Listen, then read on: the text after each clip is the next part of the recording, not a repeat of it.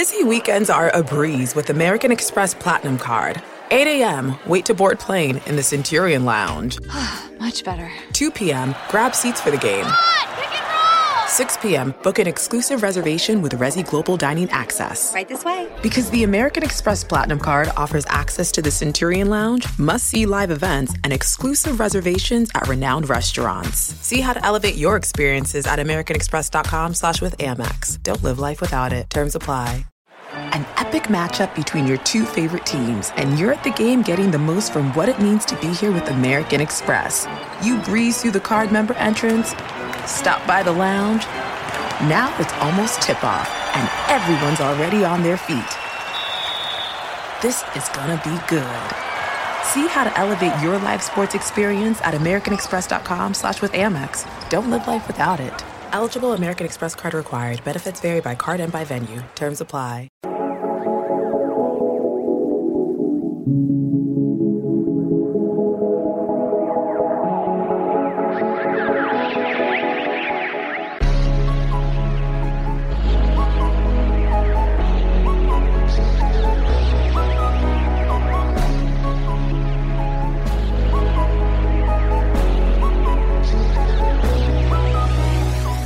Hello.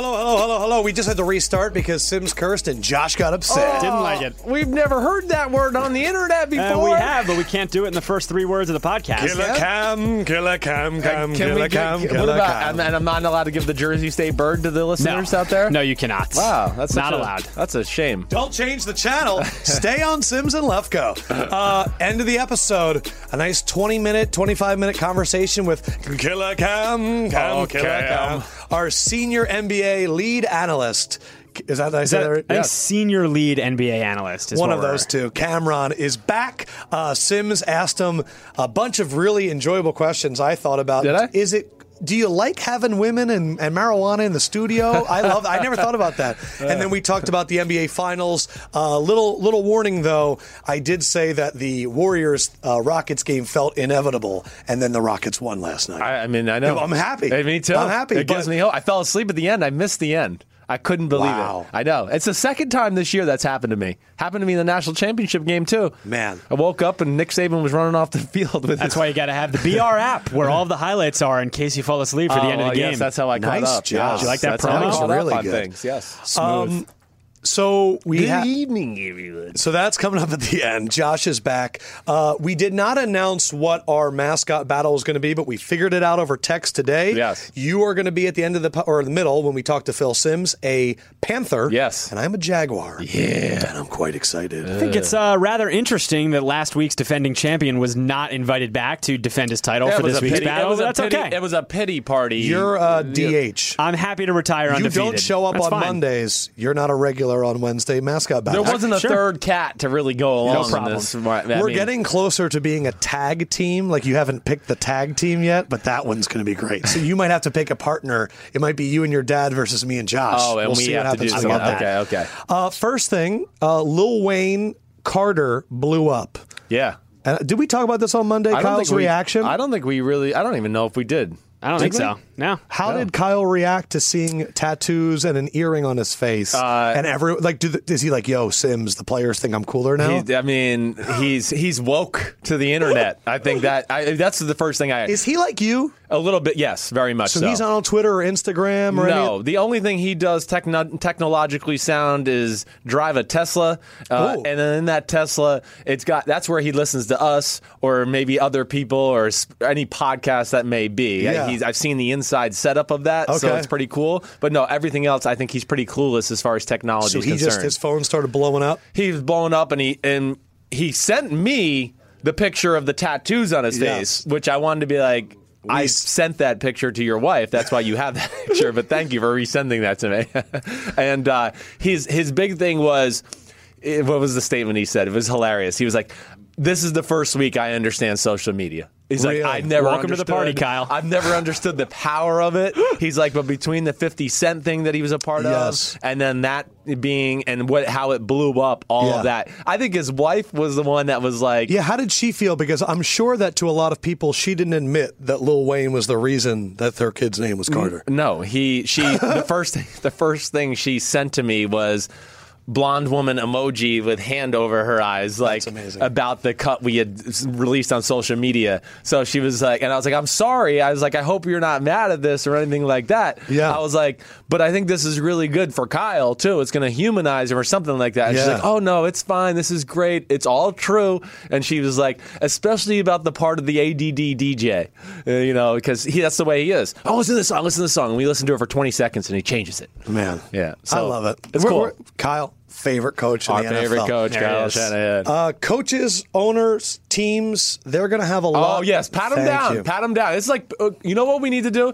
You're like sweating. Patrick Ewing in 1994. Super sweaty. Oh, my gosh. He was like famous for sweating. It's not that hot in here, Woody. It's like 69, and he's sweating like I just did he's ass about to get a drug test. So I've been yelling and walking around for like the last 30 minutes. Oh, that was it. You know who else is sweating? What? The owners. Because this new Anthem policy is going to fall right in their laps. I it hope just so. came out. We're doing this Wednesday afternoon. It just came out. And Fendrick, I'm curious, can you run through the new policy for the Anthem for the NFL? Yep, so I have the policy statement that you sent me earlier with the 6 bullet points on what the owners have agreed on. So I'll just go through these one by one, starting with the first one.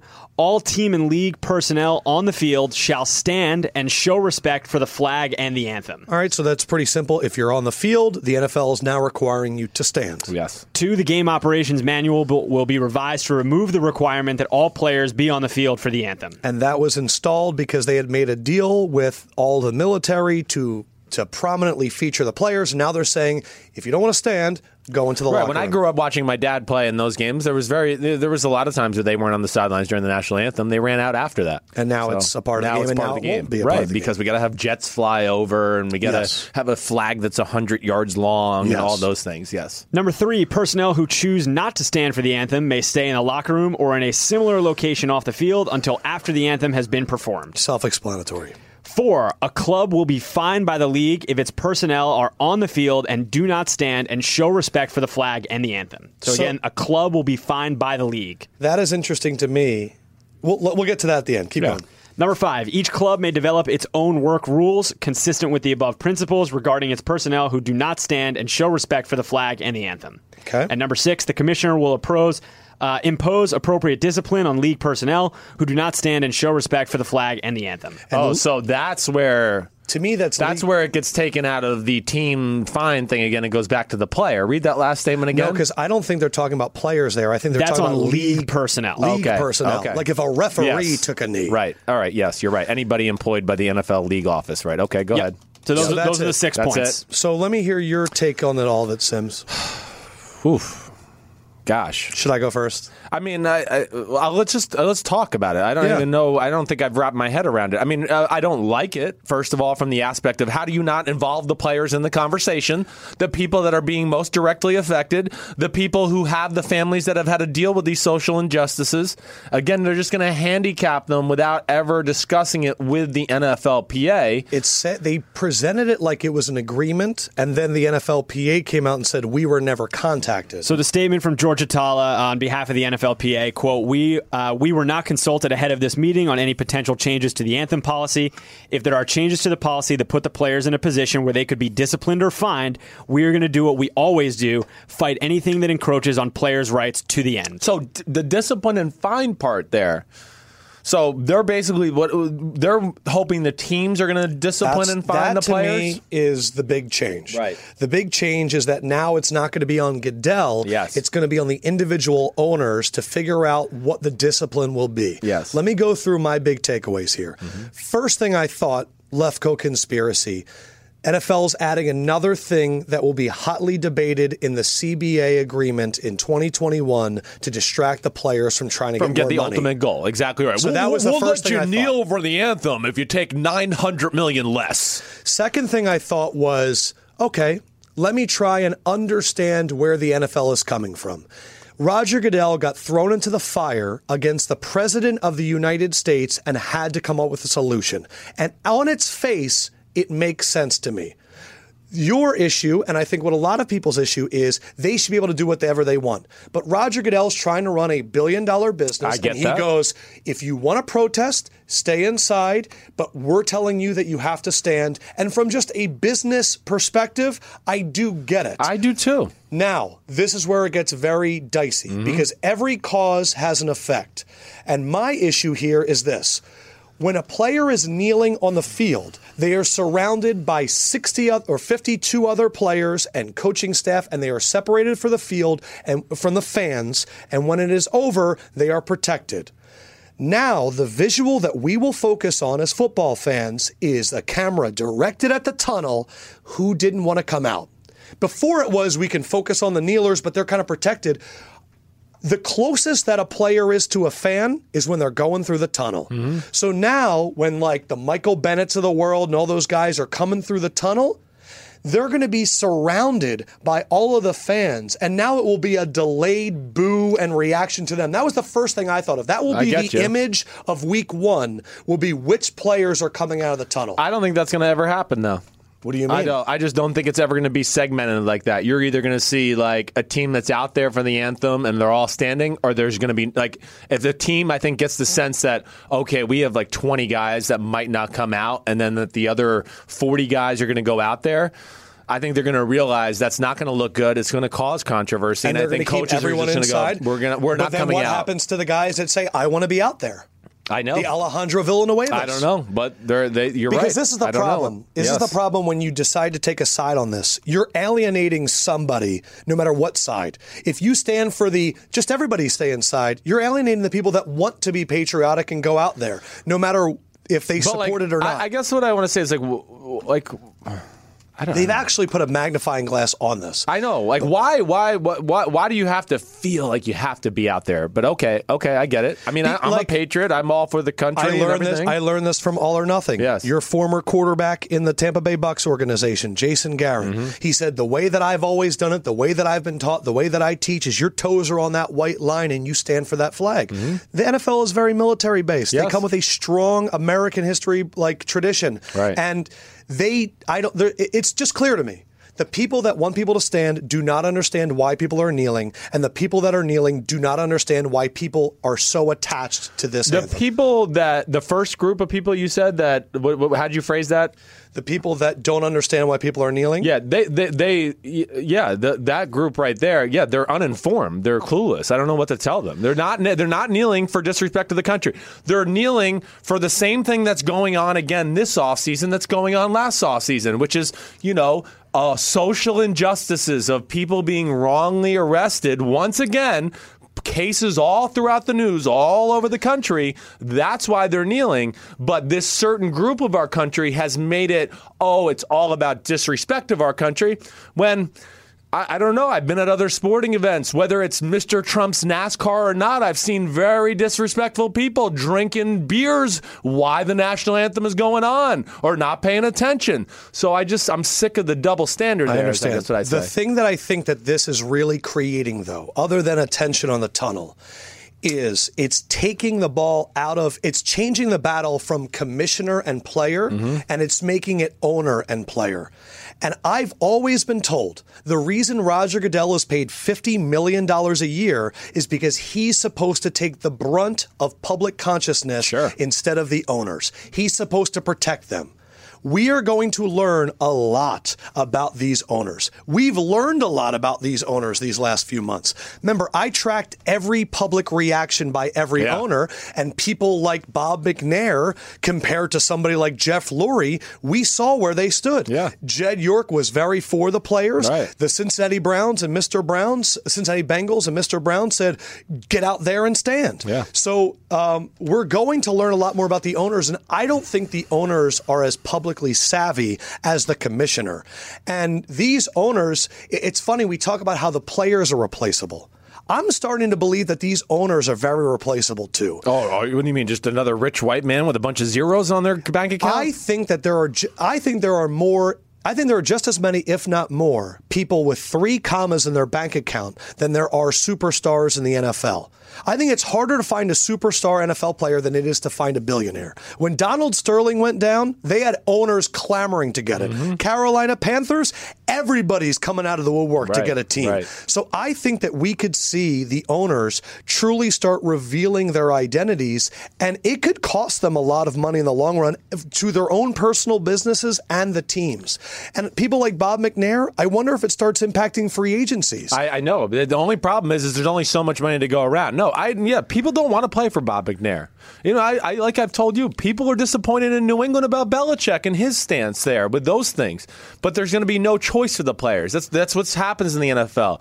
They have no choice. There's only 32 teams. There's only so many safety positions and tackle positions and quarterback positions. And if guys want to get paid or make money, again, I think this is the other thing too. The national anthem issue, the kneeling, the players are not going to win that battle. As much as I think it's for the right cause, and we all know what it's for. It's not going to win in the court of public opinion. Not right now in this day and age with the state of our country and our president and the way he is. And I just think that's why I hate the fact that they're doing this because they don't talk to the players. But like I said last year, the kneeling has to stop. It has to. If I'm really going to call myself the Players Podcast and we're for the players, as much as I know the fight is real and we want to continue to fight for this, I think at the same time it's distracting from the real message, and it's really only going to make it more divided, and it's going to hurt the sport, which is going to hurt the players' bank accounts and things like that, and that's where I get worried about. I think that there are a few teams where we're going to learn a lot. Like a team like the Texans, we're going to learn about the relationship between owner and the players, and really if the players can take a stand against the money and all that. The other team, though, is the Eagles. Yeah. And Josh actually had a pretty good theory about this. What were you telling me outside? I just said that if it's on the owner league to find the team if their players are out on the field and not standing for the national anthem, then an owner like Jeffrey Lurie could just stand up and say, players, do whatever you want. Sure. I got your back. Find me, and I'll pay for it. Right. And now it becomes an NFL versus the owner thing. Right. And do we know the fine standards? We don't know the yet? fine. That's what Adam was saying before. Does it one lump sum if 10 people sit? Does it escalate? Does it escalate with each guy? How does it go? Because if Roger Goodell starts punishing the owners. Remember, when Roger Goodell first started, one of the knocks against him was your punishments seem arbitrary. It's still a knock against him. You give 2 games here, you give 8 games there, it doesn't make sense. But the owners are kind of okay because it's their players. When it's them, remember, they elect Roger Goodell. I think Roger is being put into a really tough spot now. It's a lot like our government. He wants it to be federal, and now it's going to the states. And when you start having to punish the states, when you have to start punishing the owners, your relationship will start to get frayed. We are not going to know the true impact of this until the preseason and until week 1 and then 2. But what's interesting now is I don't know what choice do the players have. I don't know what they're going to be able to go stay inside or to go outside. And the ones that really want to make a message, whether that's Michael Thomas, the safety that was on the Dolphins, we don't know if Eric Reed's going to get a team. Kaepernick, we'll see how far they want to go. Michael Bennett, Chris Long. Remember, Malcolm Jenkins had the fist up in the air. They want to fight for something. We're the Players Podcast, and we support them. It's just very interesting to me that this is truly not an epidemic. This is going to be a situation that is exacerbated because of the media. When the cameras are on the tunnel, we are the ones that are making this a conversation. Yeah. And the eyes will be on that, and we're going to judge on how it goes. I know. But the conversation was going somewhere, again, until Mr. President got involved. I'm just saying, it was going somewhere. It was dying out. It was not a subject until he got involved. And gosh, oh yeah, that's it. That's what he does. So one guy that has supported Trump is Robert Kraft, and you texted me and said, do you see Robert Kraft's comments about Tom Brady? It's clear that he's been talking to Tom Brady. Right. He came out and kind of said, guys, don't worry, said that Brady will be back in minicamp in June, and you went, so Kraft and Brady are talking. Yeah, they're talking. So my conspiracy theory may be right. I think there's a lot of things that are probably right in your conspiracy theory. Yeah, Bill Belichick said, Robert, I want to move on to Garoppolo. Yes. And then Kraft said, Brady boy. Right. He's going to move on to Garoppolo. You're so cute, Tommy. But yeah, I mean, that's the story. Again, that's the story I get in New England. I haven't got all the facts, all that. But the thing I continue to hear is that, yeah, basically that I think Belichick thought Garoppolo for the future. Let's see if we can make this be the last year for Brady. Brady got wind of that, and that's where Garoppolo ended up getting pushed out of the building. But yeah, what that showed me today is there's no communication going on between probably Bill and Tom here. Mr. Kraft is reaching out to Tom to go, what are you going to do this OTAs? When are you going to come around? Oh, the mandatory minicamp, that's mandatory. I'll be there for that. It is a big deal. I mean, it's New England. They want their guys there. We know that. They're machines. Everything's detailed. This is making me have sympathy for Belichick. I can't imagine being the middleman between the star quarterback and the owner. And, I mean, Belichick's kind of being rendered powerless in this entire situation. He is. Here's a guy that had complete control over who was on the team and how they played and what position. And now he's being undermined at his star position. Yeah. I mean, the fame of their relationship is the local high school quarterback could throw that, Tom. And that's how he was able to rule with an iron fist and everyone listened. Right. And he's kind of been emasculated by his own owner here. Yeah, I agreed. But it's the way, it's like what Jonathan Kraft came out last year, not long after the Garoppolo trade, right? What was his comment? Tom Brady's earned the right to stay here as long as he wants. Bill Belichick probably doesn't look at it that way. He's running a performance-based business that's, I want to win every year, and he's going, oh, okay, so we're going to have Brady until he's 47 and he's like in a wheelchair, and we're just going to, he deserves it. He did so much for us. No, he's thinking about the future and the betterment of the franchise, and that's why he wants to make those cutthroat decisions, which you have to do in every business. And I would ask people out there that are siding with Brady and Kraft one question. Mm-hmm. Who is going to act out of emotion first? Kraft, Brady, or Belichick? Not Belichick. Not Belichick. He's three. And my question for everyone out there is, are businesses better when you act with emotion or with fact? With fact. The Patriots' empire is crumbling because of emotion. And the only emotion I see is this father-son weird relationship between Kraft and Brady. I will side with Belichick until everything ends. I mean, Brady's He's the best coach we've ever seen. Yes, he is. We got an In Their Prime, by the way. Yeah. I saw this on Reddit, on our Reddit page. In Their Prime, Vince Lombardi, Bill Belichick. Why don't we ask Phil Simms? Sure. Why don't we call Phil? But Get him on the horn. What's your take? I mean, to me, it's Bill all the way. Really? All the way. It's hard because it's like, how do you compare Johnny Unitas and Peyton Manning? Right. I know. I get that. It is hard. But I just think the league has become bigger business. There's more players involved. There's more college football involved. The rules are set up for it to all be even, and he just continues to dominate. I mean, obviously, Lombardi's a huge deal, and the man, I know that. But I just think with all the different elements that are involved in this game today, and the rules being set up for, we want things to be even, and we want different teams in the Super Bowl, and yet one team is always in it. I got to give him the ultimate respect. Big Phil Simms. Well, let's see what time it is. Oh, you guys are almost on time. Only 10 minutes late. Only 10 minutes late. That's awesome. Hey, awesome. Future Hall of Famer Big Phil, I have a question for you. And what is that question there, Mr. Adam Lefko? In their prime, better coach, Vince Lombardi or Bill Belichick? Oh, boy, oh, boy, oh, boy. Bill Belichick. Nice. So you agree with your son? Yes. Even though, they both have one thing in common. They were both tremendous innovators. In other words, they stayed a step ahead of everybody else. Yes. And Vince Lombardi did it with training, the way he treated players, the way he broke down plays that where the NFL wasn't really doing that at the time when he was having great success in Green Bay. Did you know these things? I did, yes. I did. You did? Yeah, I did. I mean, this is your son speaking. I mean, you know me. I've watched 9 million the history of the New York Giants and things like that, and that's where the 50 Giants were really good because guys like Landry and Lombardi, who were the offenses and defensive coordinators, were watching film and doing in-depth analysis before the rest of the league. So, yes, I did know that. Very, very good. That is Phil. The answer. Whatever the contest is today, Adam, Christopher's going to win. So that's it. Bye. Let's go loses again. Yo, you're the most biased judge ever. Here's what it is, too. Right. Here's what it is. What? Is that the coaches would say, here's the play, and you block this guy. And, well, Coach, what if the guy lines up and he's not there? Well, don't worry. He'll line up right here. And so the guy you block, if you're the tackle, could be over the center, but you'd have to somehow have to get over there and still block him. And Vince Lombardi kind of started it saying, hey, let's have the linemen talk, change the play, you do this, I do your job. And that's really the essence of the greatness of the Green Bay sweep that we heard so much about, that they blocked it 100 different ways, even though everybody said, oh, there's the famous Green Bay sweep.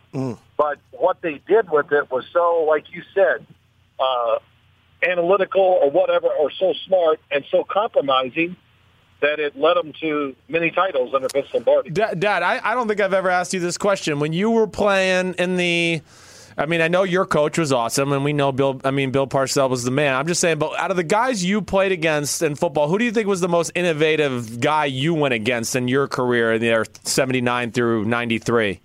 Oh, that's easy. I mean, there was two, of course. Guys, I've always kind of wanted to do this because, I'm always talking about sports and this, and people at CBS that I used to work with, he goes, man, we should do a show on your, so to answer your question, without a doubt, Buddy Ryan.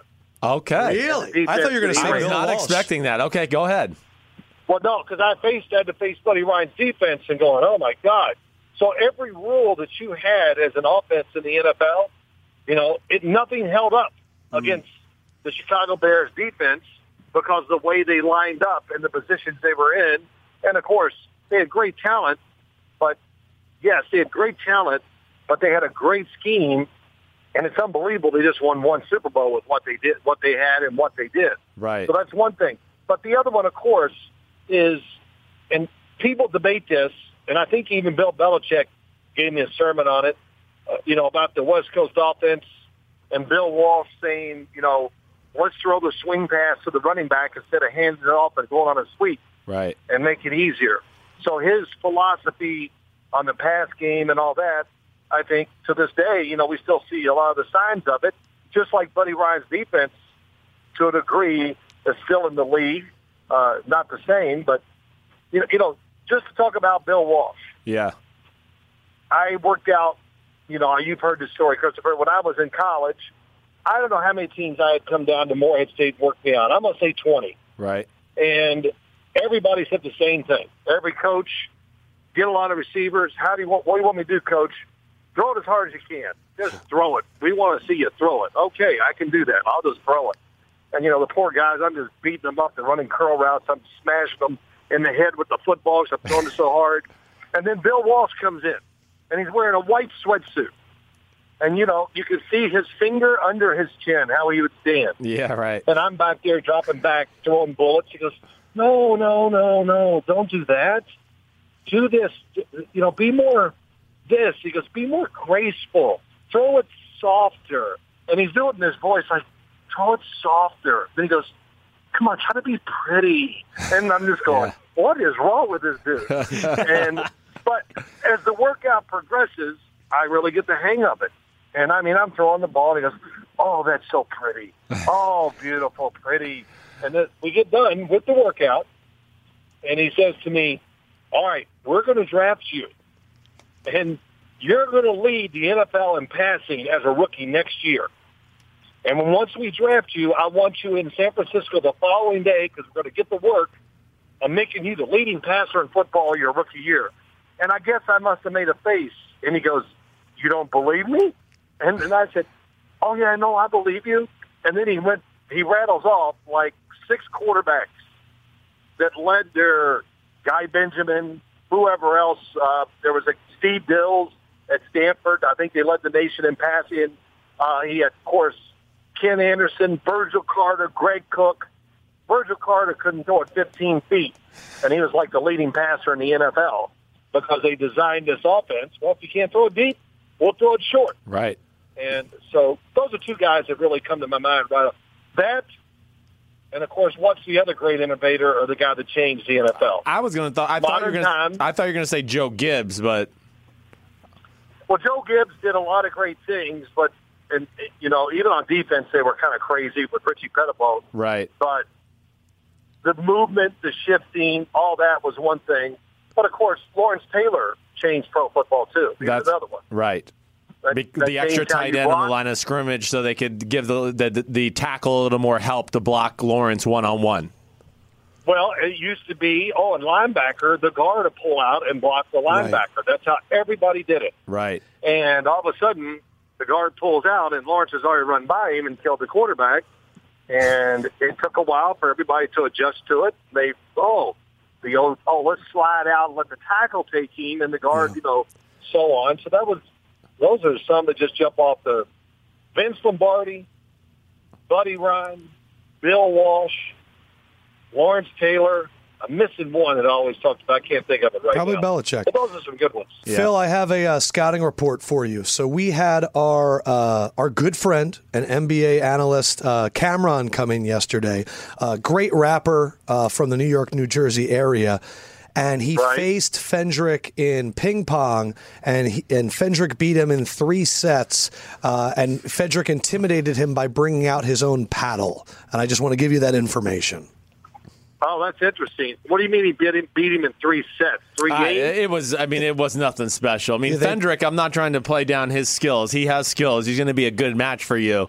But Cameron was like, that was like summer league basketball. It wasn't really a legit matchup. I saw my ping pong table in the basement. It was folded up. I said, I might have to unfold that thing and start working. Yeah, dust it off a little bit. Dust it off a little bit. Clean it up. But I do have my own paddle, and I just found it in the closet. In fact, I have about 4 of them that are all perfect. So, and I got to get sharp because I got to keep my streak going against at least my children where they can't beat me. So, Phil, do you play with maybe this weekend, Memorial Day weekend? Yeah. Do you play with a sponge paddle or pips? I don't know what that means. What's that? You play with sponge or pips? Does your paddle have the little dots on it, or is it just one flat? No, sponge. Okay. Sponge. Oh, my God. Come on. Yeah, you could hit it 10 times harder with the sponge paddle. Right, okay. Your dad knows what he's talking about. You can put more, Phil. You can put more English on it, and you can just turn it over and slam it at will. That's what's great about it. Yeah. Phil, we had somebody reach out to the podcast and say that them and 10 other friends from London want to fly in for the draft party that's going to be at your house, and everyone is asking if before we do the draft party, if the undercard could be Phil versus Josh in ping pong. Well, it sounds like a good thing. You're putting a little pressure on me at this draft party. Yeah. You think? I'm trying to. I got Don't worry. right now. I have 3 caterers. We'll plan the draft party. We'll see if it can work. Okay. Don't worry. It's going to happen. It's going to be great. All right, you ready? So today's battle, Phil. Your son is going to be a Panther, and I'm going to be a Jaguar. Since you've already shown your cards and given the win to Chris. No. You're going first. You're going first. All right, Phil. I am a Jaguar, Phil. You know what? That was you. Was that you, Adam? Yes, it was. Doing that? I mean, do you do that like with your girlfriend? Do you growl? Is that how you do it? Phil, I'm not going to give you a scouting report on that. No. Hey, honey. I tell you. Wait, Phil, could you do that one more time? Phil, could you do that one more time? No, I can't. You got to do it. But I'm sure it really works well when you do it. All right, so I'd like to state for the court here and for you, Honorable Phil Simms, that Jaguars are the 3rd largest cats after tigers and lions, weighing up to 350 pounds. I know that the Sims like size. They are considerably more muscular and strong, whereas other cats weigh up to like 200. They're at 350. Jaguars are incredible swimmers, so if my opponent here tries to go on land or on sea, I am fine. And Jaguars are famous for hunting solo. Pound to pound, a jaguar will kill anything that moves. They have a better bite force than any other cat, as well as any other mammal. I have a little bit more argument, but I'd like to turn it over to Chris. I just wanted to give you an appetizer. Yeah, it was good. It was good. Yeah, because I sometimes go too long. So I'm going to slow down. Oh, why? So you can second? Not you. So you can much? one-up No, me come to on. end this? Why don't you try and go, Mr. Panther? I mean, that's a BS move. First of all, I'm a Panther. I'm a Black Panther. Have you seen the Carolina Panthers thing on No there? reason to bring race into Well, this. no, he's just black. I'm just stating the color of him. Okay. And I'm the same animal as you, actually. We are. I know, but I'm all over the world. I'm in South America, and then I'm also in Africa and Asia. So I'm a little more well-traveled and smarter than you. I can survive on different continents. You're only in that little South America corner. Sorry, I can swim too. I can climb trees. Our measurables are all the same. I'm just a smarter animal altogether. Phil, No, you had your turn. Shut your big mouth. You're the same animal. First of all, I'm way smarter. There's no jaguars You're in Florida. forgetting There's that no you are the jaguars in same Florida. animal as me. You are the square to my rectangle. A panther is a jaguar. The jaguar is the cat. And a leopard. No, you're messing this up. No. Jaguars are all of the animals. A panther is just one type. So technically, I'm all of the animal. I'm all over the world. You're regional. You are the square to my rectangle. Not every square is a rectangle. You are Jaguars a piece are of only me. in South America. Jaguars are all of them. Panthers are the one that are regional. Thank you for being a part of my animal kingdom. Okay. I'm not even enough? done yet. I didn't even Are you finish done? yet. No, I did not. First of all, and your animal is dumb because it shouldn't be in Florida. He's stupid. Yeah, there's no jaguars in Florida.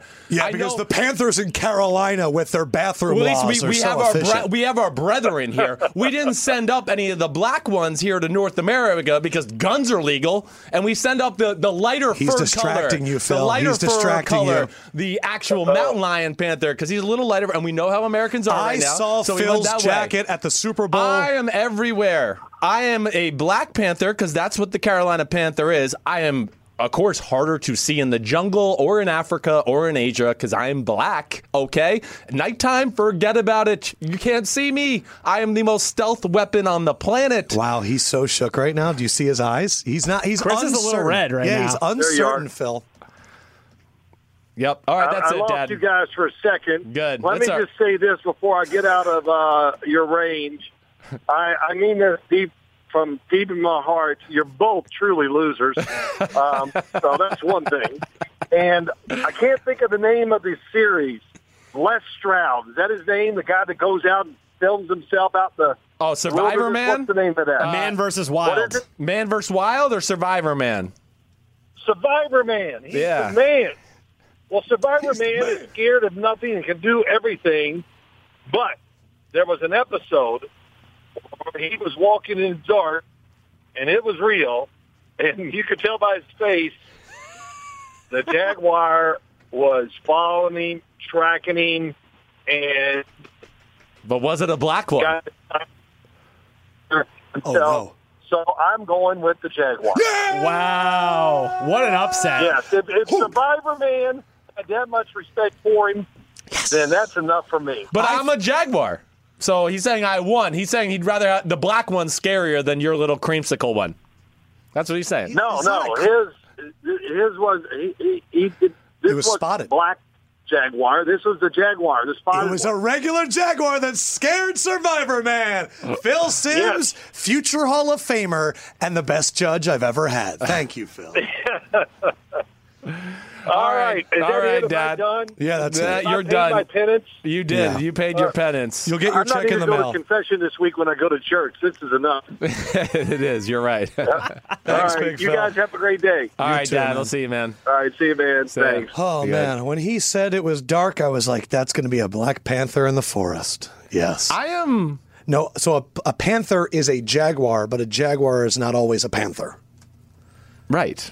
Yeah. Right. Which I'm on all continents. We were the same thing. I know. He just likes me more. Yes. I'm the real son. And I mean, I think I at least have brethren here in the country, the North American. I don't and I'm like- smart. I sent the lighter skin one up in the country where the guns are legal, and I said, "Yeah, I don't know about that." I will fully admit that when you text me now and Right. say, "What's my animal?" I get a little nervous because I was enjoying those first few weeks where you totally forgot we were even doing it, and now you're looking up like what countries of origin. Not ready for it. Wasn't ready for it. So I love Big Phil. One thing that we've been doing on the show is ACL epidemic. It started because every year there's ACL injuries, and there's always articles written that say it's an epidemic sweeping the country, and yet every year it's the same amount of ACL injuries. We are up to 3. It started with Fozzie Whitaker, and then yesterday, Paul Warlow, a linebacker for the Eagles, tore his ACL. But the big name thus far, tight end Hunter Henry, who really finished out the year great for the Chargers. They got rid of Antonio Gates, and they were ready to move fully on with Hunter Henry. He tears his ACL, and it goes to kind of what you've always said.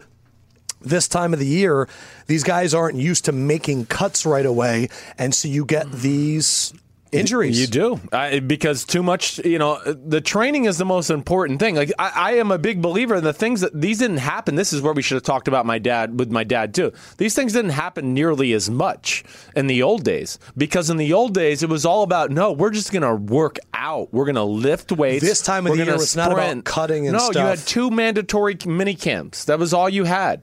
But now it's like, they ran for a week. They're good. Let's practice. They're in shape. Who cares? Let's go. It doesn't matter. It doesn't matter. And then that's what happens. And it's just this boredom from the coaches. That's what OTAs is. It's the You've talked about it with Gruden. Gruden getting impatient. It's the boredom. They don't know what else. I got to get on the field and coach. I don't know what else to do. What am I supposed to sit in here and watch film all offseason? Whatever it is. I don't know this. Neither of us are doctors. Yeah. But if Hunter Henry was cutting now, or if he was cutting in 2 months, would that impact, do you think, well, science ACL? shows that within 6 weeks of heavy training, right, lifting weights, ligaments and things like that get stronger. So you're saying that if they were to be doing more straight ahead movements and just not strength cutting right and now, everything like that, right? I do think you would see less of these. And it's not. I never want to criticize the player right. for not training, because they have off time too. Yes, and a lot of them are training. But again, you can't always train like 100 miles per hour, balls to the wall all year long. Right. Especially coming off an NFL season where your body has been beaten to crap for 5 months. Because the worst thing would be is you actually tear ACL not in the facility, right? So somewhere else. Exactly. So you ease your way into it. Okay, I'm running a little. I'm lifting weights, and I'll continue to get aggressive as we go along. But it's always pushed on, let's get out there and practice. We got to do 7-on-7 because, the quarterback and the receiver, they might not be able to throw and catch this year. I'm going to admit that I'm a little nervous about the Eagles. They lost Paul Warlow the same day they cut Michael Kendricks to save about $6-7 million. This is on top of the Timmy Jernigan and Brandon Graham injuries. Everything's kind of getting pushed under the rug because you have a Super Bowl win. Carson Wentz looked good out there. He looked good. But there's a lot of injuries where it was like, man, we got Michael Bennett and Haloti Ngata on top of all these guys. Yeah. And now I look at the depth chart and go, damn, Michael Bennett and Haloti Ngata are going to have to hold down the fort until everybody else comes back. Right. And the weakness that I've always saw of the Eagles was linebacker. Yeah, I know. And they lost 2 yesterday. Right, lost 2 yesterday. You got Jordan Hicks coming back from a serious injury. I don't know what he's going to be. I mean, Michael Kendricks, I can't imagine even if they call him up. He played great in the Super Bowl. He's got incredible. There's obviously something there. It's got something, incredible. And it's the $7 million. Yes. But he's got incredible physical ability. I do. Michael Kendrick's one of those guys I look at. If he latches on the right team and the right scheme, he can be a difference maker because there's not a lot of middle linebackers that have his physical ability. We usually focus on Kyle Shanahan like we did in the beginning, but you've got a lot of former coaches and friends in the NFL. I got 3 things on Gruden. Okay. First one's funny. Bruce Irvin, commenting on John Gruden, said, "I've never seen a person's face stay red for a whole 7 periods in practice." Is that accurate to what you've experienced? Very. Because he's just, in practice this time of the year, somebody messes up almost on every play unless it's just an offense that's totally cohesive and together and been doing it for a few years. So he's going to find something on every play where he's going to go, this guy's a freaking dolt. Doesn't understand my protections. Here's the play, Derek Carr. Oh, you messed it up too. Whatever. Yes, so that's the way he stays. I think the funniest thing about Gruden is watching people react to him. So on Obi Melifonwu, the guy that you love, it was like a month or 2 ago, they were like, he's close to returning. Well, like yesterday after practice, Gruden's like, he's not close to returning at all. And the quote was, haven't seen much of Obi except in the training room. Which, is Gruden one of those guys that's Are all NFL coaches Yeah. guilting players in the training room? But is Gruden better at it? I would say Gruden's better at it. Gruden is better at it, and he's the big thing is where coaches really get away with it, and you see it more than that. Is young guys. They're always the young guys. They know they can pressure a little, so that's where it happens. Whether it's the Kevin Whites or the Devontae Parkers that we heard Adam Gase make little comments, right? It's always the young guy who hasn't quite earned his stripes, and we think he might be a little bit of a baby about this injury, so let me see if I can public pressure nudge him out on the football field. Of course not. Of course not.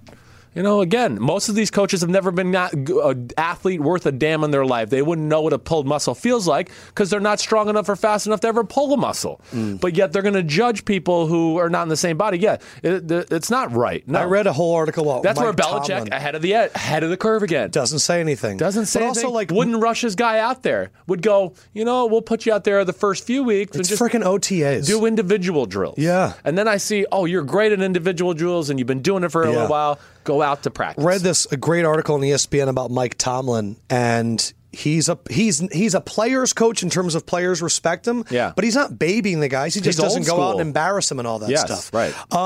One more. Hackenberg to the Raiders. Yeah. Everyone remembers when John Gruden came out and said, I would be surprised if this guy doesn't go in the first round. Right. You openly texted and said, look, the guy can't evaluate quarterback play.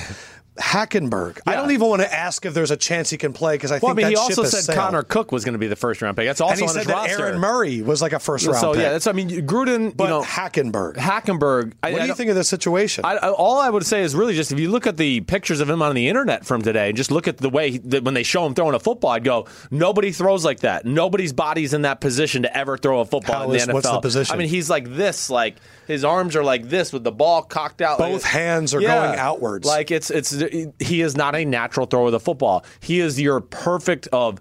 Wow, he looks awesome coming in the room. He's so handsome, and if he stood in front of the podium, he'd be some face of the franchise. Except for the fact that he can't play in the field. How much longer? Gruden is not a great quarterback evaluator, and I know this is going to be out there. He's an awesome offensive mind that is going to just always collect quarterbacks and then see what they got and go, oh, wait, this guy in person, when he runs my offense, is better than I thought or whatever it may be. Was the Raiders the only team that would take a chance? Because my question is, how many more times will someone go, maybe I can get through to Hackenberg? Maybe one more. You think one more? Maybe one more, yes. I think it would be hard after this stint, but you might get one more dumb coach or GM that might be like, I liked him his freshman year at Penn State under Billy O'Brien. It's really a fascinating situation. Yeah, it is. And because once you get labeled like that, you get a lot of chances too. I mean, he's a first-round talent. It might hurt, though, that on his way out, he kind of questioned the Jets coaching staff and said they really didn't teach me anything. They never worked on my throwing motion. Do you think John Gruden ain't going to tell you how to throw it? Yeah. I mean, that's where it's where I've told this, right? We've talked about this. There's nobody in football that can teach you how to throw a football. I mean, nobody. I mean, I know a lot. There's a few offensive coordinators and quarterback coaches that know a little, but for the most part, they have no clue about teaching a guy how to throw a football. It's like the old Gary Player thing. I'm not going to take a lesson from you unless you can come out in the course and beat me.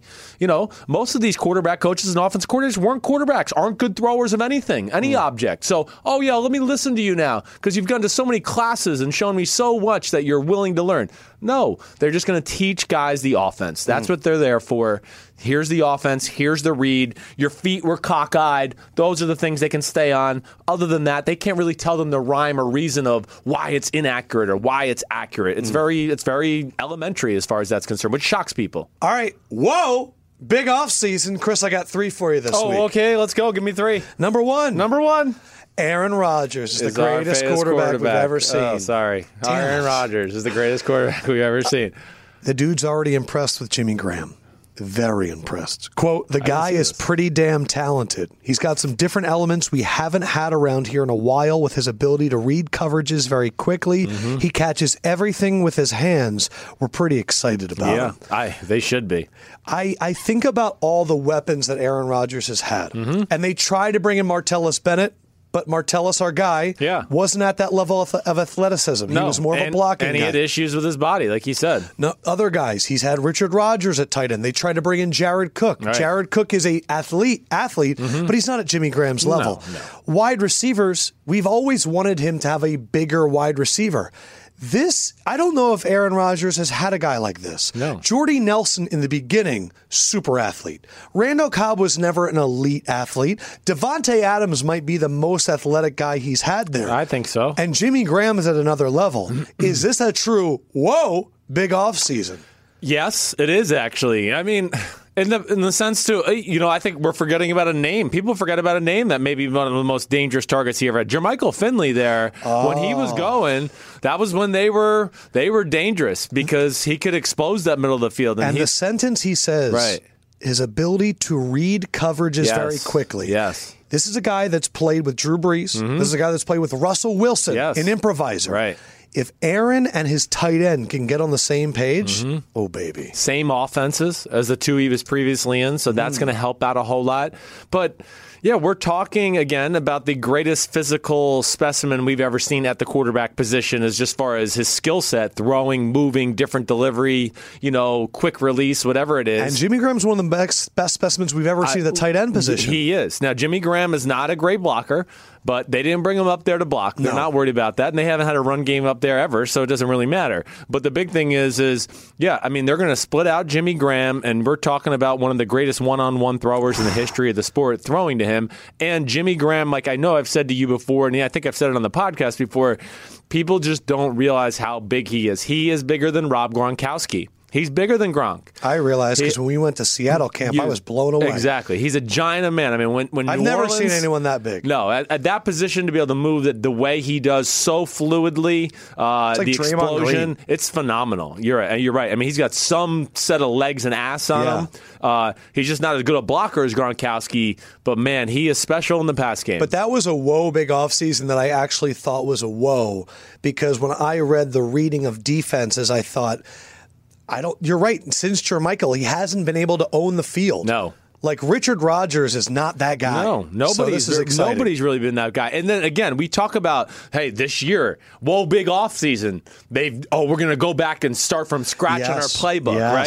So they didn't make the playoffs. All these issues. Okay, so now we're going to change and tweak some offense. It's going to be a better offense, but you're going to have I don't know what to say, a polarizing guy in the offense for the first time in a while, to where defenses are actually going to go, damn, we might have to do some coverages and some things we don't want to really do against Aaron Rodgers, and that might leave Devontae Adams in some favorable positions. The more and more I that's think all about Aaron Rodgers needs. He just needs a little bit. The more and more I think about Devontae Adams could have a monster year. Yes, I would think he is going to be the biggest benefactor out of this. Yes. The thing is he's been balling ever since he came in the league. He has. Like, I think that I think he kind of started slower. He had some injuries. He did. So the excitement wasn't there right away. He just didn't. I don't think he grasped the offense right away. But as soon as Jordy went down, yes, he's been balling. He has. All right, next big offseason, we see it every year. Players working out with former greats, and we pretend that this greatness will transfer. It's going to rub off on him because they bench press together. Second-year Cardinals wide receiver Chad Williams has been working out with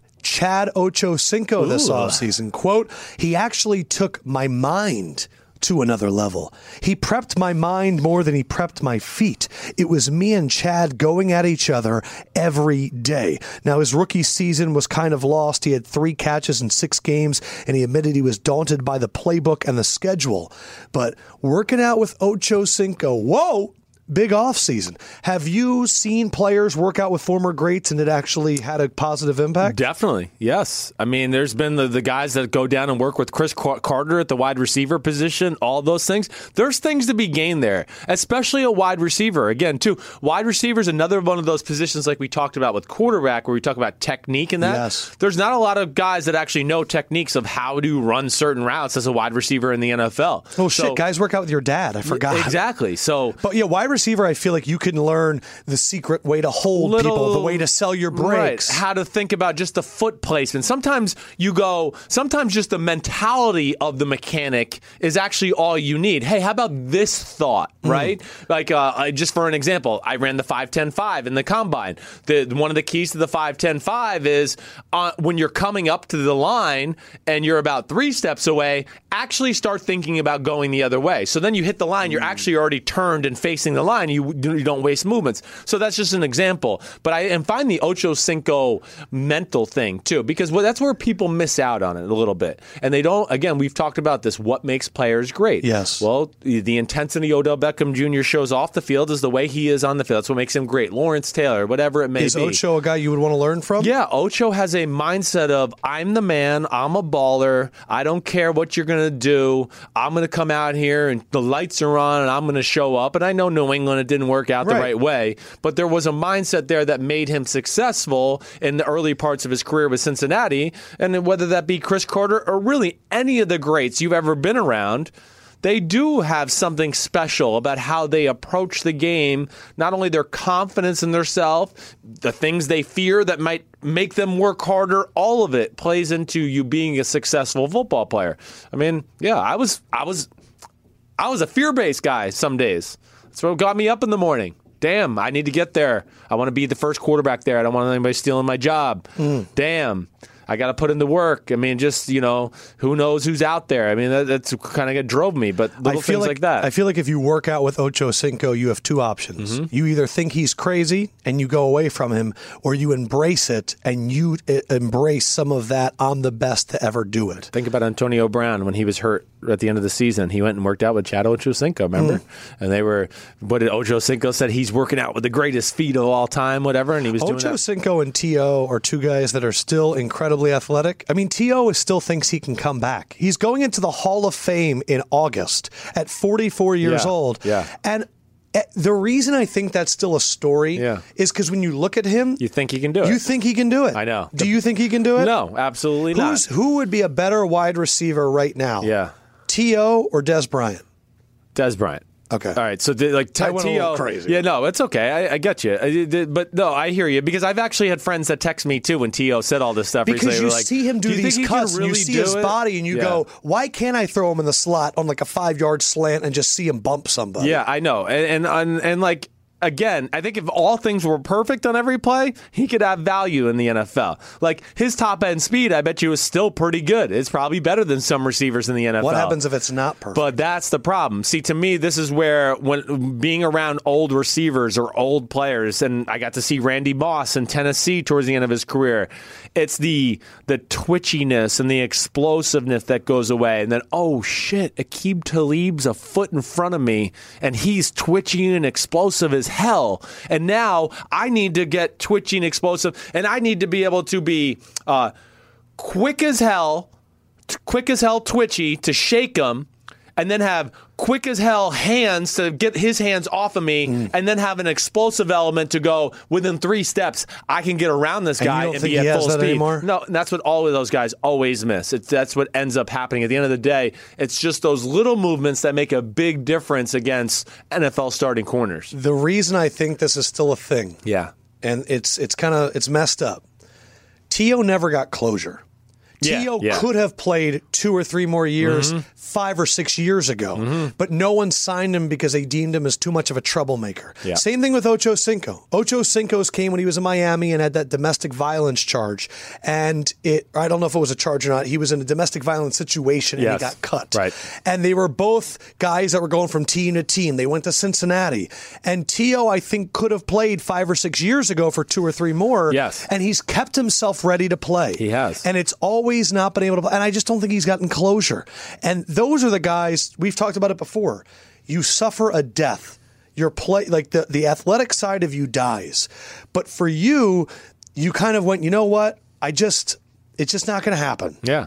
T.O. never got that chance. Yeah, right. And especially when I hear stories that he's working out for Josh Rosen's pro day at Cleveland, these teams are still using him. And to me, it's like, it's a little unfair to the guy to just kind of parade him out there and be like, well, we'll do it. But I know. I want him to get closure. Yeah. But of all the Hall of Fame speeches, Brian Dawkins will be magnanimous. Urlacher will be it won't be that great. Randy Moss's will be funny. Ray Lewis's could be 45 minutes long. T.O.'s is the one that I don't know how it's going to go. Mm-hmm. I told you I interviewed Dennis Rodman last week, and before I interviewed him, I rewatched his Hall of Fame speech. Yeah. And the look on everyone's face before it started was half excitement and half panic. Right. What is he going to say? Right. And he's apologizing, and he's a little bit nervous. But T.O. could go out there and say, I could still play. Yeah. Like, is he going to call out people? Is he going to yell at people? Is he going to be excited? Is he going to be thankful? Is he going to be grateful? Is he going to be humble? I don't know. He's the wild card of that weekend. He is the wild card because he was vocal about saying he's been cheated and he should have been in already. So I get all that. It could be a little Jordan. Remember Jordan? Nobody has closure in the NFL. Nobody. You don't think John Elway walked out on a Super Bowl? Yeah. Jerome Bettis walked out on a Super Bowl? You're talking about 5 people in the history of the sport. But do you think even they were like, I still could have played?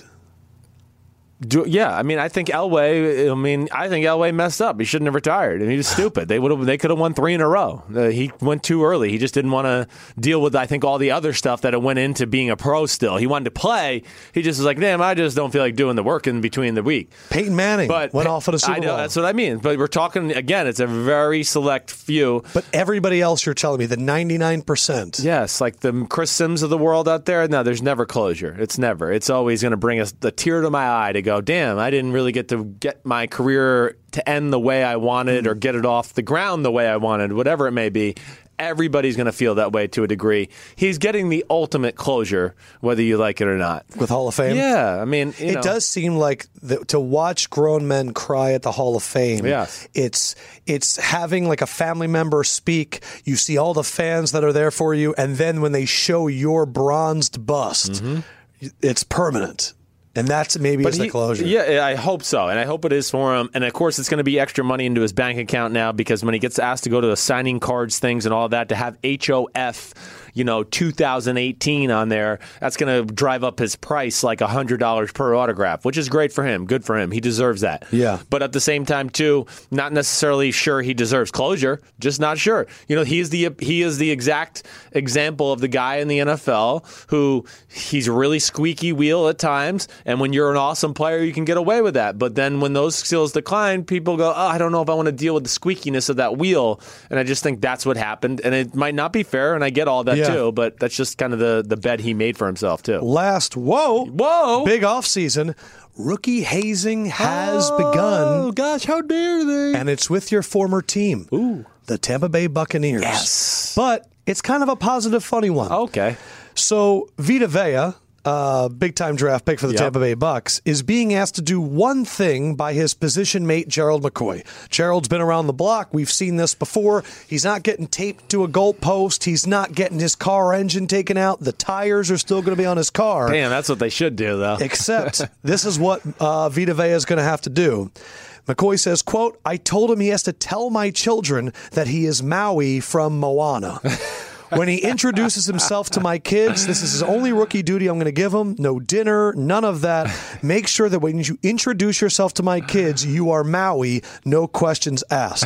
My favorite part is he continued to say, you've got too many kids around here. You're going to go work parties. You're going to do birthday parties and all of that. So apparently for all of the kids on the Tampa Bay Bucks, if you've seen the movie Moana, the main guy is Maui. Yeah. He's going to have to show up and be like, I'm Maui.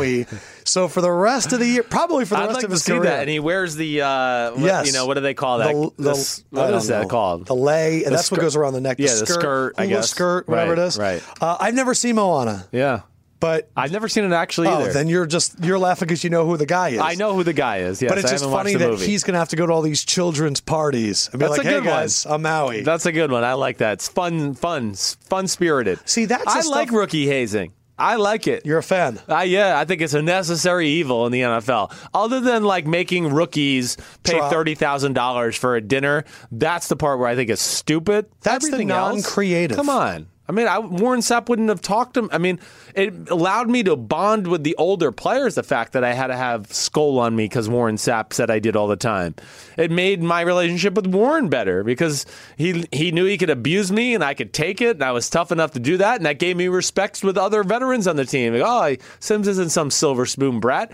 He can be motherfucked by Warren Sapp all day long. It does foster a kinship, and you kind of wonder, why can't you be brothers without like intimidating or whatever, but there is a bonding guys cross there. the line too, and I guess that's what happens. I think for me, I'm done. I agree with you. I'm done with the $70,000 check. Right. I'm done with someone buying a $34,000 bottle of Dom. Right. There are more creative ways to bond that's not empty your paycheck. Yes. Yeah. Make the guy, make the rookie's got to wash my car every Tuesday and the day off. Like things like that. They're awesome. It's great. The rookie's going to hate it, but he's also going to get a ton of respect and probably going to get a bunch of free stuff off of it too, because when he gets done washing the car, the vet's going to feel bad and be like, "Hey, Rook, you want to come to dinner with us? Yes, or I'll pay for dinner." Speaking of money, Zach Martin's not going to OTAs. Le'Veon Bell's not going to OTAs. Not a baby. But we'll wait and see. It's early. We won't go. Yeah, we'll wait and see go. for mini camps and training camps and all that stuff. But Aaron Donald, pay that man his money. You knew where I was going. No. Oh, no. So Aaron Donald, obviously not at OTAs. It's Rounders. Okay. Marcus Peters. Part of the reason they were concerned about Marcus Peters is the man will openly say what he says. Yes. And they brought him in, and he's already talking for the LA Rams. Hey, man, pay the man, Peters said. I mean, you win the MVP, man. Come on now. So they got this new guy. Peters comes in. They go, what are you thinking? And usually people would go, I don't want to talk about other people on the team. That's not my place Marcus to talk Peters about goes, that. Pay Aaron Donald. Right. What are you talking about? Pay the man. Yes. And now you know how Marcus Peters is going to handle his contract next year. But what do you think about the sassy cornerback coming in and just saying, pay him? Love it. Love it. And really, he's gonna get love throughout the team because of that. He's gonna get love through the coaches through that. You think so? Yeah, the coaches are gonna love it because they don't care. They're not in charge of that. Like maybe Sean McVay might be like, "Oh, I wish he didn't say that," but like the defensive Wade Phillips gonna be like, "Hey, that's how you get the team on you. You're sticking up for players." But even Sean McVay said, he's probably gonna like Sean it. McVay Right. came out and said, "I understand why he's not here. Yeah, we have to figure it out." Yes, and that's good. And I think again with the Shanahans and the McVays of the world, they have a great way with players, and they understand the business and they understand the unfairness of it at times. Is that a word, unfairness? But yeah, I think they do, and I think that's going to continue to give them street cred on their team and in the locker room because just saying a little thing like that, we understand, or instead of going, we're only going to talk about the players that are here. Like, yeah, okay. Why do we even cover New England? That's what I want to tell people. Why go? Like, how about don't go to New England and see if let's see if Bill changes his ways. It. I know. He would love it. I guess so. Mr. Kraft wouldn't, though. That's where money talks. Well, see, that would be interesting. Right. If the media really wanted to Just get an impact on a bill, right. You stop going to Kraft and you say, we're not going to listen to you until you make your coach say things, but that's not going to happen. I know. All right, so Cameron is coming up now. Yeah. We talked some hoops. We talked some hip-hop. It was a really good conversation. On Monday, Memorial Day, we are having a special hour-long, it was supposed to be 20 minutes. MMQB with BR. Peter King hour-long special with Peter King, Memorial Day. I'm telling you, it was supposed to be 20 minutes. We just recorded it, and he's just full of stories. Yeah. From riding the bus with John Madden to telling stories about Chris's dad. It was a really awesome podcast, and I hope you guys enjoy it. But as always, thank you so much. We love you very much. Thank you for subscribing. Fill out that comment section. Hit us up on social at Sims and Lefko for Sims. Peace out, homies. Fendrick would say, good evening. And the LEFKOE man says, good night. Guys, we're here throughout the entire, big off season, and we'll holler at you soon. Enjoy your Memorial Day weekend. Peace. People don't realize, meat is not easy for the body to process. I always see these guys at like Chipotle who are like, I'll have quadruple steak and a chicken, and they get nothing else. And I go, damn, you got a huge belly, so I don't think it's working. I think we need to reassess. Yeah, I start teasing people. I'm saying, because they get like bacon cheeseburgers. I'm like, you want to eat a pig and a cow at the same time. That's how I make myself feel better. Yeah, there you go.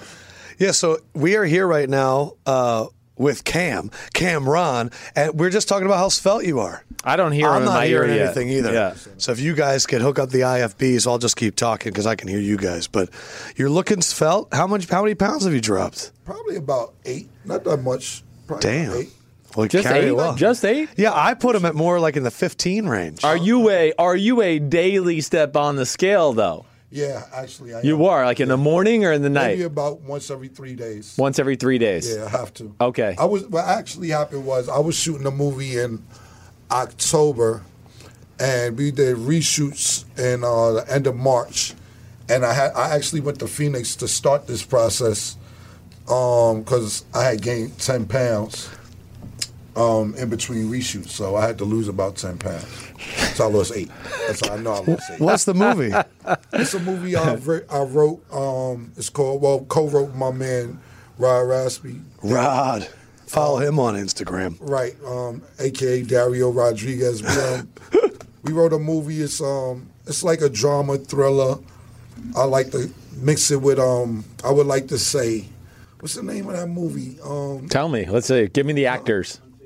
Unfaithful. Unfaithful mixed with Usual Suspects. Oh, that's It's a good like one. mixture. So we wrote that.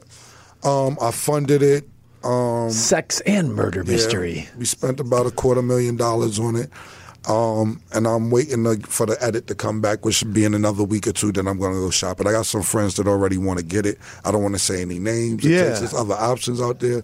But that's what I've been doing the last 5-6 months. You made music, movies. Is it similar? Is it a similar like feeling to it? Well, to be honest, movies are much more difficult because you have to have maybe anywhere, man, I'm talking about minimum 10 to 20 people on the same page. Whereas music, you go in the booth. Music, all I need is just me and him. We could just do whatever. Yeah. He makes beats. He's an engineer. We do the songs and it's done. We can go Yeah. get it mixed from one other guy. You need 3 people. Yeah.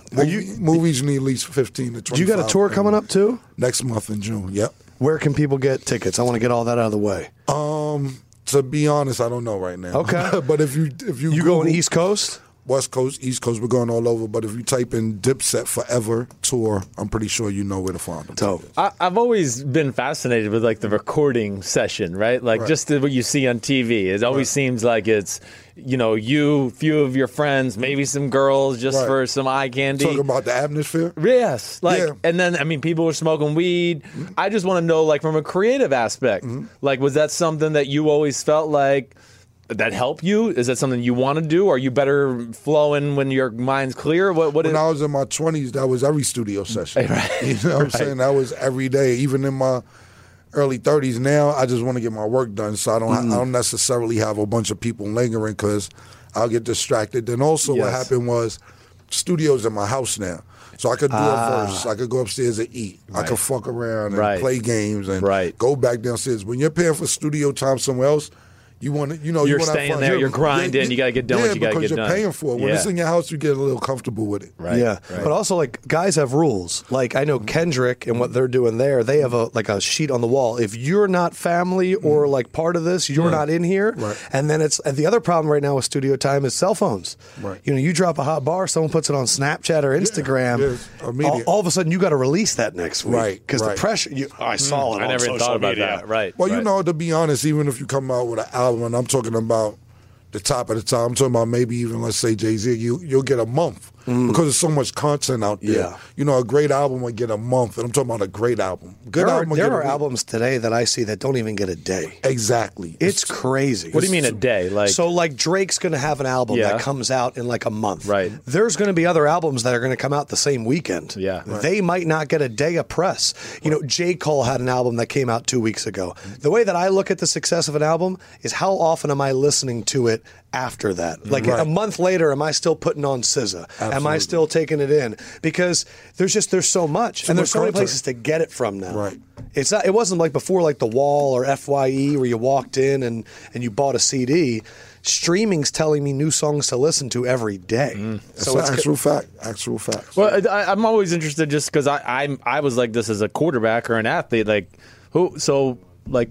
who's the best rapper in the game right now? Like for you, I know you have respect a lot of them, but like if you just said, man, right now this guy's the man. He's the not including Cam. Including Cam, right? I'm saying who's that guy that you look at and just admire him a lot? I mean, are you talking about all time or present? No, present. Like the Drakes, the right Kendrick now, Lamar conversation, those kind of guys. All time too, though. I want that too. I think right now is between the two you just named. It is between those Drake two and Kendrick Lamar. Yeah. You know, both of them stay busy. They both work. You know, sometimes people get a wave and then they'll get comfortable and then you don't hear from them a while. Those two guys are always working. Yeah. So I would put those two at the top. They're my two They're favorites. like corporations. Right. Like they have, like everything's is like a machine right now with those guys. Drake is so meticulous and everything. Like, like if there's a picture with Serena, there's a reason there's a picture with Serena going out. Like everything has a motive. It's crazy. Does Kanye enter your mind right now? I got a bone to pick with Kanye. He bothers me right now. So yeah, I mean, I don't really want to speak too much on Kanye. I mean, he's a great musician, but I just don't know where he's at mentally. To be totally honest, my personal opinion is Childish Gambino is sliding into the Kanye lane? The Kanye lane that he the Johnny creative guy? Right, you know what I'm saying? And I really like what Childish Gambino's bringing to the table. That last video was wild. This is America. Well, wild. To be honest, what happened was with This Is America, I never really looked at too much Childish Gambino. After that video came out, I went back and checked it out. So that last album was unbelievable. A bunch of all of his old stuff, and he's been very creative for years. You know? I saw Childish Gambino at Gov Ball, and I love that album. Redbone is a song you've definitely heard before. The whole album's great. But yeah, his old stuff, like the 3005 and all that. Up, he's interesting because he was not accepted by hip-hop culture very early on. He's one of those guys that was an actor and was like a comedian and all that stuff. I saw him in stand-up comedy. That's what I'm saying. Once. And so and tell me if I'm wrong, I think hip hop is something that a lot of people came raised in it and then they branch out to those other stuff. He did it backwards. And I think for a lot of people, they were like, it took like 2 or 3 albums for people to take him seriously almost. Well, I just wasn't aware. You know what I'm saying? A couple people told me about him, but I went back and I've been watching him for the last week or so, catching up on all the stuff you guys are talking about. Isn't the internet amazing? Dope.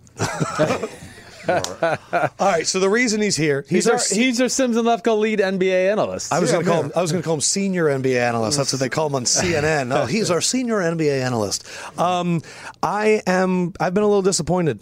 I just feel like the Warriors are kicking that ass, and Celtics Cavs is getting good. Let's start off with that one. We're recording this on a Tuesday. It's going to come out Wednesday, but the game, it's now 2-2. Right. Where are you? LeBron dropped 44. Where are we right now, Cavs Celtics? Who do you think is a better team? I mean, definitely Boston to me is a better team. Agreed. But they're younger, they're hungry.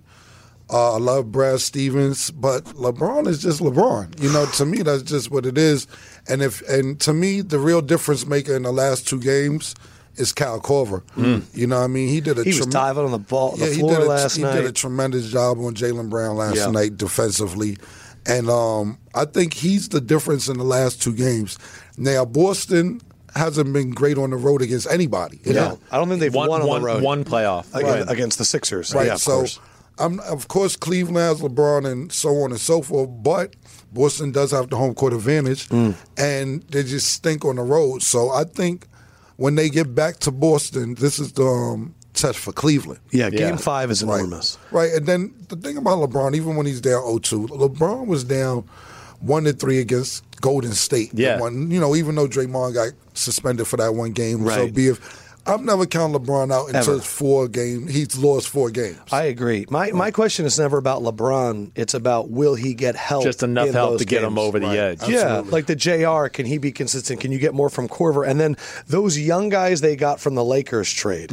Like Clarkson, and then Nance. Right. Like Nance had a big play last night, and I was like, man, you just need a few of those from him every game. Right. Well, with the new guys, Tyler Lue got to get him some confidence in there. Let him get some playing time. Do you ever watch like just body language and look at Ty Lue and like? Do you think do you think the relationship is Ty Lue and LeBron?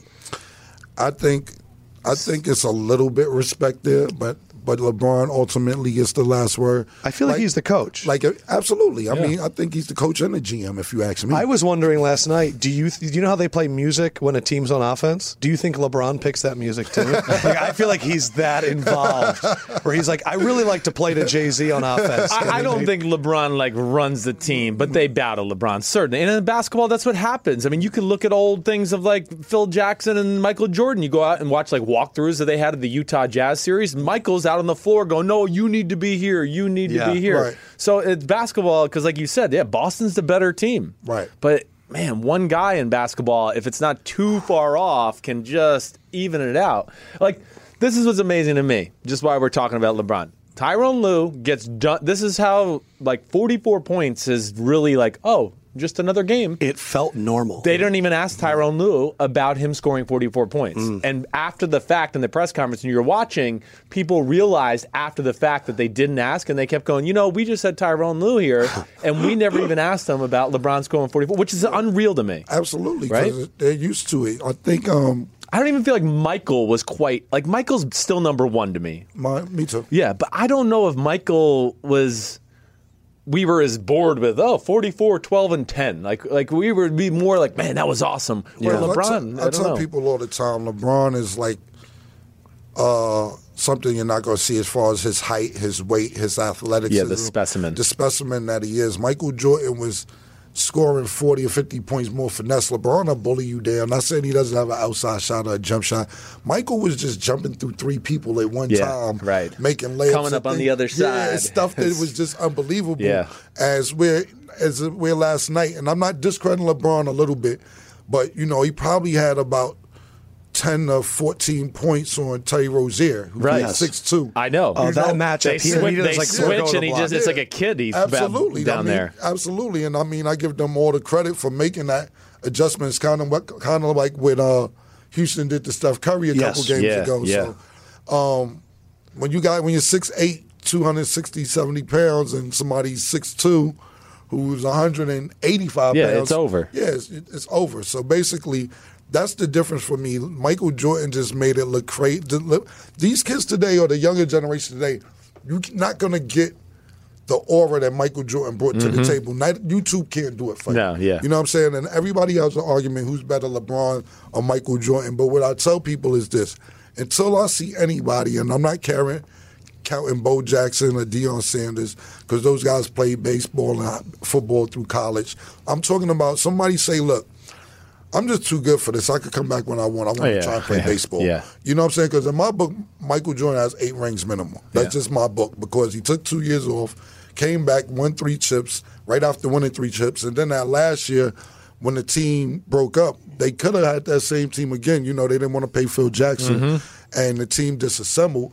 So I say, to me, Michael Jordan has 8 rings. And so what I did want LeBron to do years ago is say, hey, man, take a year off and play football, because I think – seriously, you seen that pass he caught last night? Yeah. Kevin Love threw? No, I was saying that years ago. I said, if this dude ever was a receiver, and when he was 27, 28 years old, how fast he is, how high he jumps, how tall he is, he would probably be one of the best receivers ever, even though basketball is his thing. But it's I wanted to see him try that. Yeah. That is the funny thing about LeBron, is he's such an amazing athlete that we've never seen, that we always want him to play other sports just to show the athlete that he is. Right. He couldn't play football. Because after 2 games, they're going at his legs. Going for his legs. Because basketball, my dream. It's all of our dream. He's a tight end. He's a wide receiver. He'd be incredible. There's flag football where him and Kevin Durant during the lockout played. Remember that? And he was incredible. Yeah. Right. My thing about LeBron is, we've talked about this before, the evolution of his game.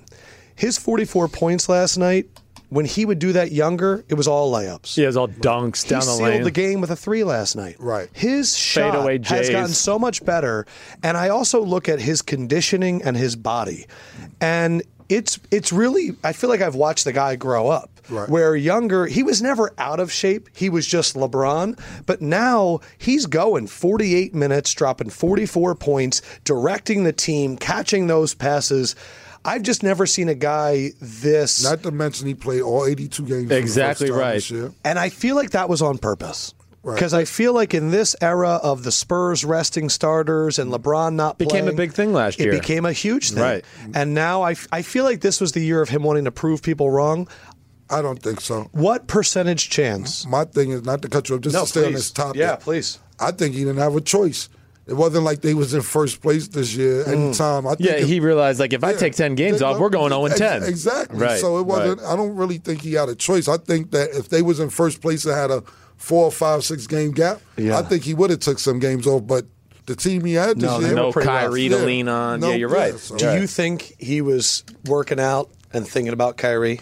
Do you think he was like pumping a little iron to be like that? I think he just thinks about number 23 in red. That's all I think. You think that no one that exists currently, not Durant, not anybody, he is only looking at Jordan at this point? I think that's the only guy that's in front of him. I think that everybody else is in the rear view for me, unless we get into like the 7-footer conversation. Like Shaq and Will. That is a different person, I think, altogether. But I think he used to have animosity for Golden State before Kevin Durant got there. And I think once Kevin Durant got there, he realized it's just nothing you can no really one's do going to get about mad at him anymore for not beating them. Yeah, exactly. Right. There's nothing you can really do. First time they played Golden State, he took them 6 games with no Kyrie or no Kevin Love. None. They were both hurt. Should have been the MVP on a losing team. Right. Second season, they got the Matthew victory. Dellavedova. Right. And who was the big galoot that got traded to the Lakers? Varejao. No, the other one that got Mozgov? Yes, Timothy Mozgov. Right. So, that was unreal. Right. So I just think that he had his eye, because, the way he used to, when they play Golden State, he's real aggressive with Steph Curry. Definitely. Very, very aggressive. But I just think once Kevin Durant got there, he's like, what can you do? I need to admit something, too. I know that I think my Sixers are a team in the future. Golden State. It's the weirdest thing ever. I fucking hate them, man. And it's like I don't even dislike any of the guys in the team. Like, I actually like them as people, and they're all super talented. But what do they stand for? I root against them in every game they play. And I'm going to be rooting for Houston. We were talking about this yesterday. It's beautiful basketball, but you hate all of it. I hate it. I hate it. To be totally honest, my perception and my opinion, not perception, my opinion on the whole Golden State thing is, if a GM did it, I don't think people would be as mad. I think so. You're right. You know what I'm saying? Because the players are picking where they want to go in their destiny. People are like, oh, you're so-and-so. You're right. So. When Pat Riley assembled the Heat, they went, wow, what a job by Pat Riley. Exactly. But with the Warriors, we go, these selfish championship Kevin Durant chasing rings. Right, exactly. So I just think that people are more disappointed that the players are choosing where they want to go as opposed to like a GM or something like that. A GM doing it. If you look at Golden State, and it's everybody on Golden State except for Kevin Durant was drafted there. As far as the Draymond Green, as far as Steph Curry, Klay Thompson. Yeah. So it isn't like they did it through draft, free agency. They kept people around. You got the Lakers, not necessarily the Lakers. You got people I didn't mean to say the Lakers. People changing their team around every year. Right. You know what I'm saying? This is even though, and I'm agreeing with you, it's the highest of the high free agency going to Golden State. But everybody else is through draft picks. I have this argument all the time about Golden State. It's like, oh, they cheating and they got this person, they got that person. I'm like, bro, they drafted these people. Yeah, no, you can't be really mad at Golden State. You got to almost be mad at Kevin Durant and then just what it stands for in general. Exactly. It always makes me think of the Thunder, too, when they had Westbrook, Harden, and Durant. Gosh, damn. But I think about that. I'm saying, but I don't think... And Serge Ibaka. What you got, and after this year, what you have is those 3 guys are all being league MVPs, but that wouldn't happen if they all stayed on the same team. You're right. Harden, Westbrook, and Durant. Harden will likely win it this year. Yeah, that's what I'm saying. Do you like watching Harden? I like watching Harden. I definitely think he's enjoyable this year, but I think he's going to have... him and Chris Paul. You think that's a walk? It feels like a walk to me. You know what I just did the Harden step back. You know what I was... The first time I saw it, I was like, get the fuck thinking out of here. about that this year, about is that a walk? Yeah. But you do get 2 steps on a layup. Uh-huh. So and he's taking a gather. Yeah, he's taking 2 steps. So I was like, he is a high school basketball. You'd never get it, but NBA you can get rid of. He is an analytics dream. He shoots threes. He gets to the free throw line. But in terms of like entertainment, I don't find him to be the most entertaining basketball player. Like, it's actually a tough watch for me sometimes because it's 12 free throws and then just 90 dribbles. Like, what was the stat they had last game? He dribbled more than all the 5 starters on Golden State, I think. See, I'm be totally honest with you. Black people like dribbling. We love dribbling through the legs and everything and watching them make people fall. So it is a little bit enjoyable. So you think dribbling is a cultural thing? Let me tell you something. So then what are you saying? Street then ball. what are you saying about street ball? What are you saying about Steph and Clay? I was just I'm fucking around. Klay Thompson doesn't even dribble. Ever. He had 39, 30, 37 points, 70 points on 11 dribbles or something crazy. That's unreal. It was crazy. Black people like I am truly one that thinks, and I'd like to hear both of your opinions. Like, I think 60 points. Kevin Durant is hurting himself, big picture, long run. Like, I know he's going to have rings, and he's going to retire, but I think he's a little somewhat irrelevant in the best player in the NBA conversation, at least in my take. I hear people fighting for him. He definitely deserves to be in it, but it's hard to fight for him when he misses 18 games and they go 18-0 without him. So you don't even know his value, and I think that's always going to kind of come back to bite him in the ass. I don't know what you guys think. I'd be interested to hear. You agree with that? Kevin Durant's my friend. I'm not saying anything bad about Yeah, that's what happened last time. He likes Kevin Durant.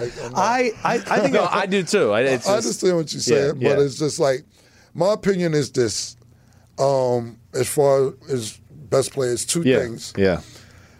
He's never going to have to sit at the table with Reggie Miller and John Stockton and Karl Malone and Charles Barkley and Patrick Ewing.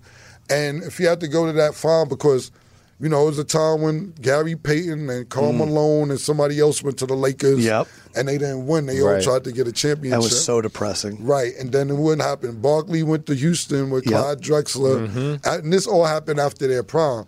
So it isn't like these big threes haven't been assembled before, even though this is almost like a big four that they have in Golden State. So it's just hard for me to go against it when, if a GM put it together, it was cool. But as far as the best player, to me, when he went against, who's the best player for you, LeBron? Yeah.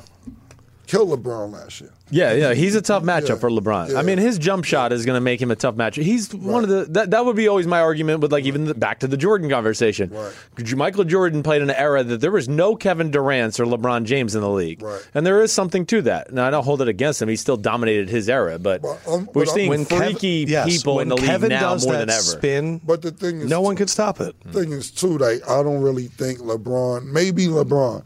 I don't think, and I'm like I said, I tell you, Kevin Durant's a good friend of mine, but I don't think that physicality back then. I know. When we were growing up, Kevin, we would see Jordan get planted in the first row by the Knicks and the Pistons.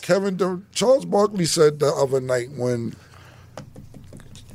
Curry did a shimmy.